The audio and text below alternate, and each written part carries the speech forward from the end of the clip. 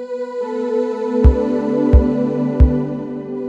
everybody, welcome to the Good Shepherd Weekly. This is Matt Murphy, and I'm super thankful that I could be with you yesterday and be back together with the Good Shepherd family after being out a couple weeks.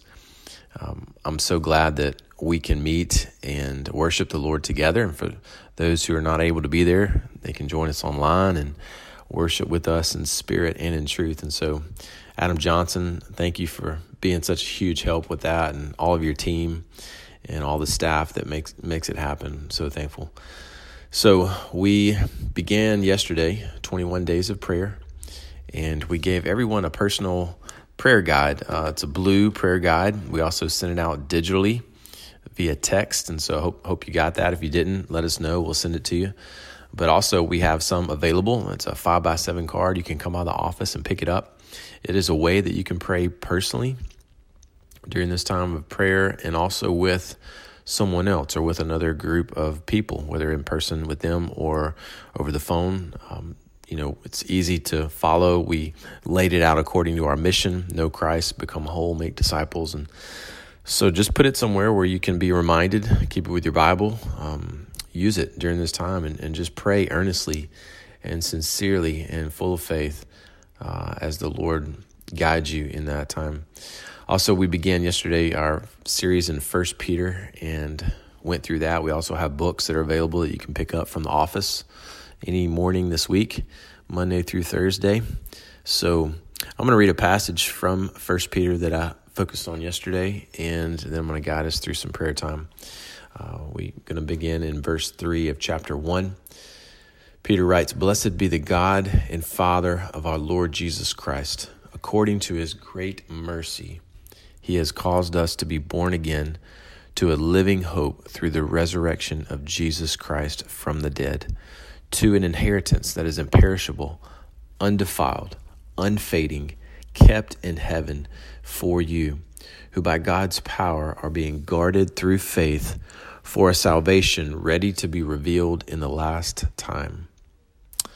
So I just want to guide us and pray through this passage here that we looked at yesterday a good bit in the message, and I trust the Lord to hear our prayer and to answer the prayer of faith that we pray right now. Lord, we come to you as your children. We thank you for being our Father.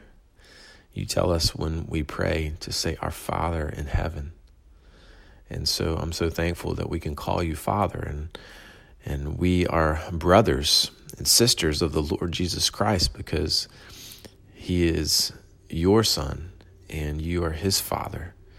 And so we give thanks for that relationship, and we know it's according to your great mercy.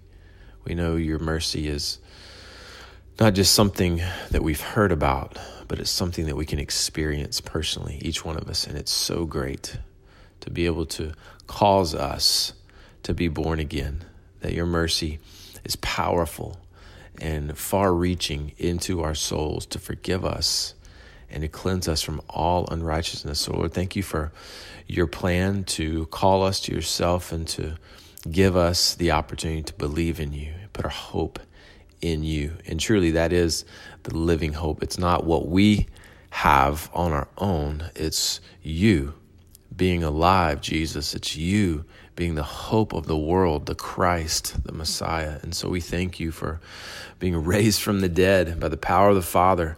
We thank you that your life has given us life and given us a hope that's alive and confident and sure. And so we look for you, and we await this inheritance that you have for us that is imperishable, this inheritance that's undefiled and unfading, Lord, in such a temporary world where things perish and they're defiled and they fade so quickly. God, this inheritance that we have with you is not that way.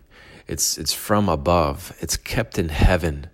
And so we don't have to wrestle just to try to keep it.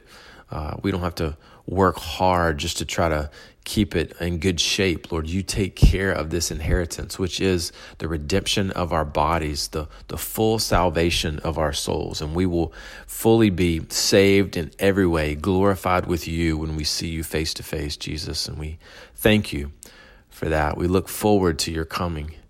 coming to get us and bring us to the Father. And so we thank you by your power, Lord. Not only do you guard what's in heaven, but you guard us here on earth through faith. We put our trust in you today, and we just say thank you for being the source of our faith.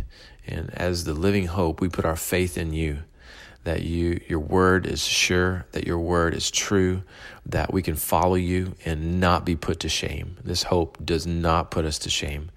And so thank you, Father. We look to you, and we thank you that you guard us in this day of wavering hope and widespread panic. We pray, God, for widespread hope to be revealed more and more in our hearts and more in the world, and so that we'd be ready for the last time. And as you reveal yourself in this last day and age, whenever that may be, God, we are ready.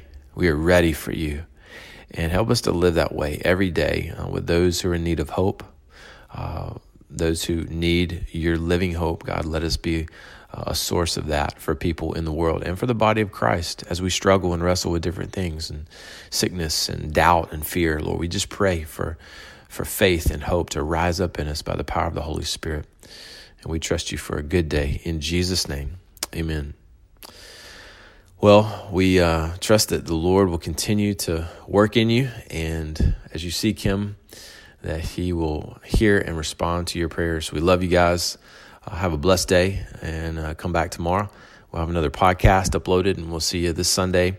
We do have a prayer rally this Wednesday, 6 p.m., just a reminder for that, at the park in Pass Christian on the beach. So hope you can come to that.